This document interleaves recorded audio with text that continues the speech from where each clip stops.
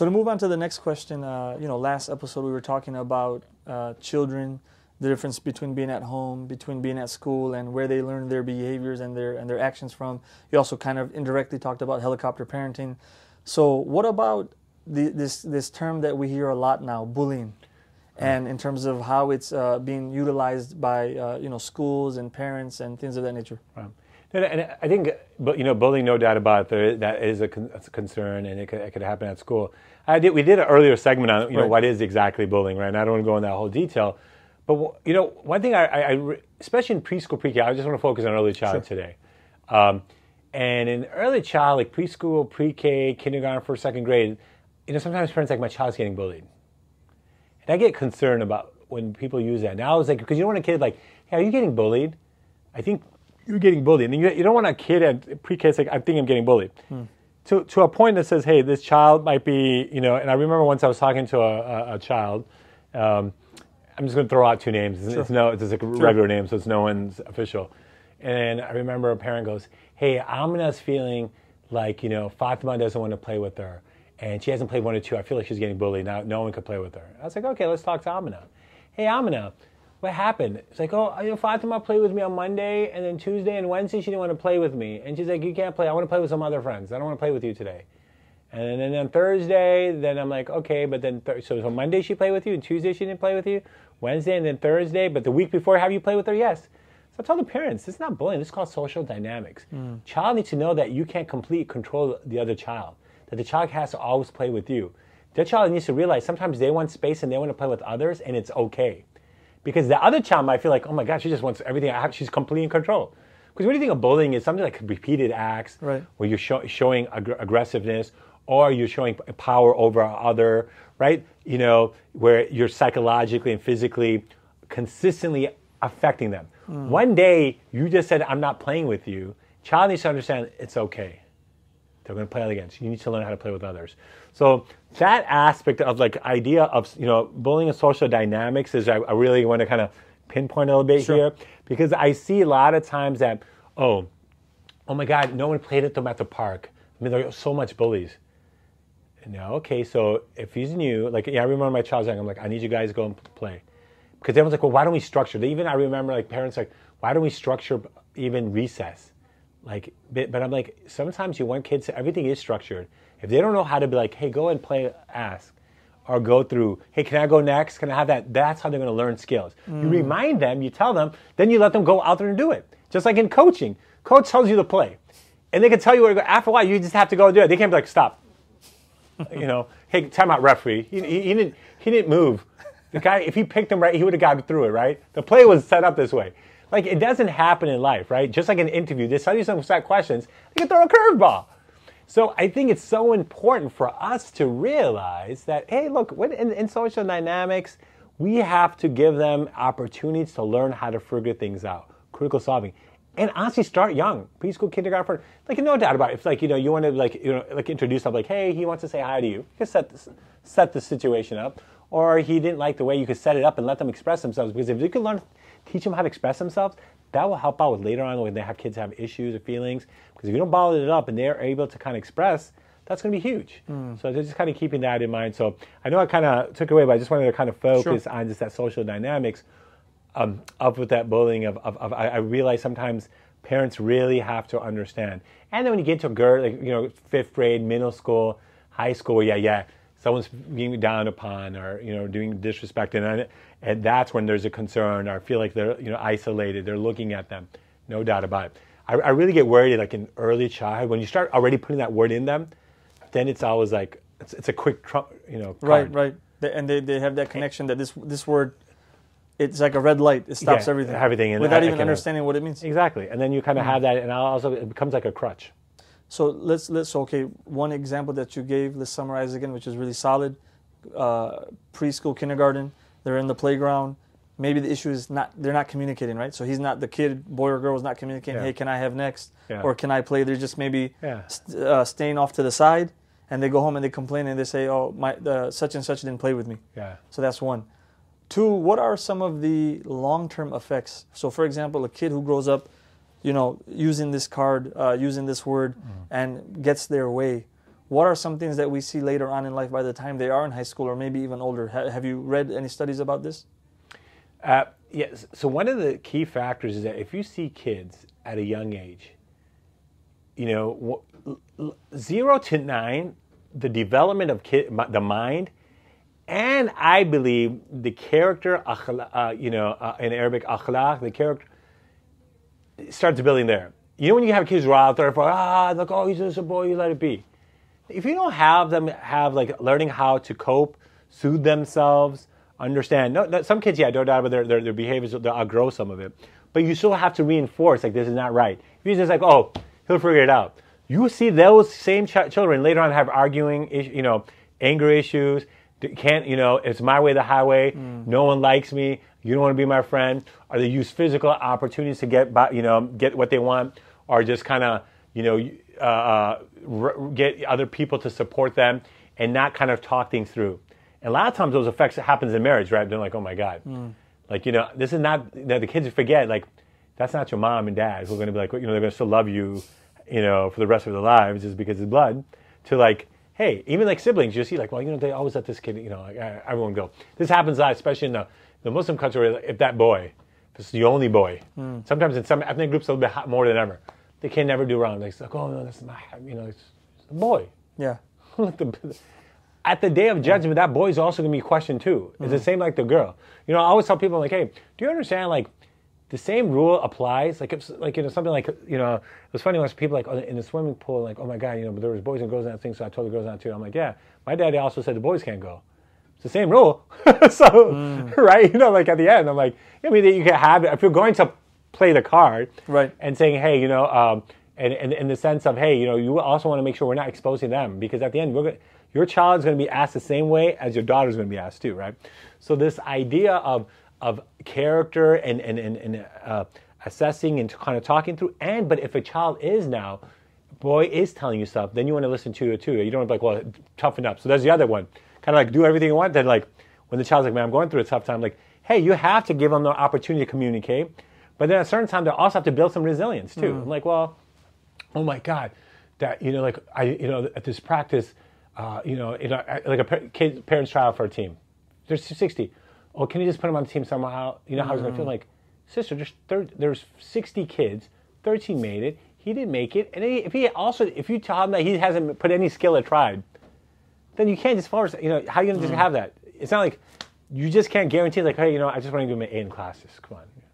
He's a good kid, no doubt about it. But you also have to realize that you have to put effort. And then sometimes even if you're not the greatest, but people recognize if you put effort and time and stuff, then have that. But if the child already knows, mom's always going to cover me, or dad's going to cover me, you're not helping them, because you always know someone's going to fix it. And then this idea of and things when it come flat in their face, because when they're preschool, kindergarten, things are always taken care for them. That's why even it's funny in the early childhood, elementary, where parents sometimes we're okay, we're gonna let you put let the kids put their bag in. Oh my God, but why it was so heavy for them? I'm like, they're gonna have to learn how to put things together. That'll help you later on.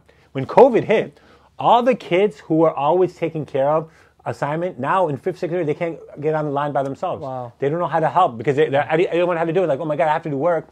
And they're oh, that's what you just did. You just have now gave them a big crutch where they can't do anything because you were always taking care for them. They can't have an open computer. Oh my God, my mama does everything for me, right? That's why there's some habits of just kind of having, hey, you gotta do the dishes, Make your bed. Do your bed, to be that a teacher's accomplishment, right? They always say, I was always bad as a young kid about this, but just getting up, putting, my wife's amazing about this, just taking care of that one thing. It's the first thing that you accomplish in the day. I was when you come up, I'm like, look, if you woke up, you did wudu, you made your dua, you have them, you did 3, 4, 5 amazing accomplishments, because you can tell people check, I moved up. That's what Goggins says. David Goggins says the first thing to do is. David Goggins. Yeah. The guy the guy's. It's a mind game, and we have to start developing our kids into minds. And Allah subhanahu wa ta'ala will test us, right? All of us, our own kids. Everyone's got situations, and you're going to figure out, and each one you're going to have to manage differently. So some have to show the tough love. Sometimes you're going to have to stop. But you want to do is, are you setting that child up? If you know he's already soft, you're going to have to start building some of it up. Because you wait until 5th, 7th, 8th, 6th grade, worse. and it can get tough. Because we realize that it is going. When you're in middle school, your hormones are, going through. You're changing image, what people think of you, physical. Oh my God, she said this, or he thinks he's faster. Oh my God, I'm not there. All these are going through, and if you don't know how for them to slowly build and help develop to kind of compartmentalize some of these things, it could eat them up. So it's funny, as you were talking, I remembered so many stories popped into my head about like people as they get older, and they're talking about their like rough or tougher upbringing, but then they're appreciative of it, right? So, like, he was tough on me, but now I appreciate it. So it's interesting how, again, we don't want to go to another extreme where we're like beating the kids or depriving them of any pleasure, possible. But at the same time, that instilling grit, perseverance in the kid from an early age, you see that it pays dividends long term.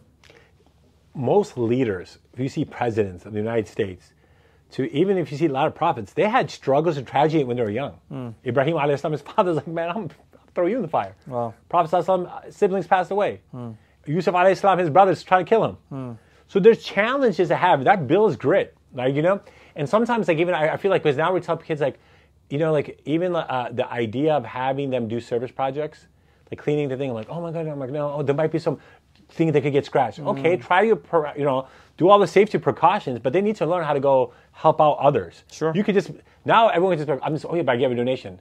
But even just having them like, hey guys, I want you to find something and read up about them, why we should give in Ramadan to this specific thing, right? Have that. That's one. But I'm like, but I think I need you to go and maybe go give food out. Go to specific, I saw like a family just go to Chicago Care and they brought their daughters to, like, okay, maybe some things maybe won't go all out in the open in some areas, might be safe. Okay, you can still get all the boxes ready in the car and pass it out, just to expose them to see what's going on, right? I think the most humbling experience for me was when my parents went back home. When they sent me back home at 14, India, Pakistan, where the water, hot water, can't drink the water, then you have to refrigerate the water, but the electricity goes out, so you can't drink the water, the mosquitoes biting you. Your food is awesome, but it gives you stomach issues. You go to the bathroom. The bathroom's like a hole in the wall with the geckos, the chippies up there, the spiders. Then you got to worry about the jinn inside there. And you're reading the dua. I'm like, I hated the thing. Then for one whole week, they sent me to the village, where I got picked up in a buffalo cart. And when we went, there was lanterns. And the bathroom, they said after market, we can't go. It's outside. They're like, hey, there's snakes and stuff, so the best you can't. Like, you have to hold it. I'm like, what? I've got to hold it. Wow. So I remember one time I had to go, and the guy had to he himself was like, man, Mom, this American kid, we got to do this for this guy, right? It was like ridiculous, and I hated it. But then, man, when I got back, I was like, now I know the appreciation for what I have, why my parents were saying we have to give to others, family, community. It's not about you, right? And then you help God's creation, Allah will help you, And I think those are really important for our kids to really see, struggle, feel, It's interesting because you mentioned the example of, so there's a scholar that was here like 10, 12 years ago, and he was talking about charity. And he says our problem, this is again 12, 13 years ago, is that we're giving the money, but we're not connected to those who are receiving it. So we can just give it electronically, but there's a benefit of giving it on the ground, seeing the reality of the people. And then Eddie from the Dean Show, he did an interview very recently, and the brother was talking about going to Africa, right, for philanthropic work. And he was just talking about how, we think we know poverty and we see images, but he says until you get on the ground, he said, for example, one example was he was coming out of a restaurant, they just landed coming out of a restaurant, they had a bottle of water, and he had maybe like that much water left, right? So he says somebody approached him and he thought, okay, maybe the guy's going to ask for money. Yeah. He said, can I just have like whatever water you have left, right? And then they were talking about some of these individuals, they have to walk miles just to get water, and when they get the water, and he added the pictures into the show, he actually took pictures. It's not like the water we're accustomed to. Yeah, subhanAllah. It's brown tainted, dark brown tainted, hints of maybe sediment or whatever in it. And he was just talking about the how large the poverty is over there, and how even small, significant, what we may consider insignificant amounts of money go a long way. But I think there's definitely a benefit. And I have a similar story with India. I went there when I was 14 as well, and it opens your eyes. It opens your eyes when you see like that could have been very easily me, right? Exactly. Because you still have blood that's over there. That's right. But you're just the lucky guy who got to come over here because one person made a decision so to come over here. And it's there. And then when you start seeing it, you see kids your same age running barefoot everywhere. And I'm like, man, my shoes, Mom, I got scraped with all the dirt. Oh my God, there's poo of it. And just like, it becomes, and that's when you start realizing all right, you know what? I have this opportunity, right? And then how do I maximize it? And I think we have to do that. And that's why I think when we don't give individuals to have some form of challenges, you're covering them. And then when some reality hits, like you just get punched so hard, you maybe never come back. They're crushed. And that's why we don't want to happen, right? You want to get jabs, right? You're bobbing and weaving, jab, jab, jab. You give some strikes, but you're fighting back against those challenges and struggles, and you keep throwing. And one day, you hopefully win. And for us, winning in life is, having a safe, a productive life of giving, supporting, and making life easy for them. But for us, is also there's a hereafter, right? So knowing those struggles are also bank account benefits for us in the hereafter, right? And then we change that thought process, and then like, okay, a kid went through it, let's have it, and then we need to help those development. So a lot of the parenting, what we do at a young age, is so huge, and it keeps going, right? And you'll see a lot of us, and we all have to be honest with ourselves. We all know our weaknesses and where it comes from. Sometimes it's something that parents told us and we still didn't listen. So sometimes maybe it's a bad habit that we did follow them that we shouldn't have followed from. So subhanAllah.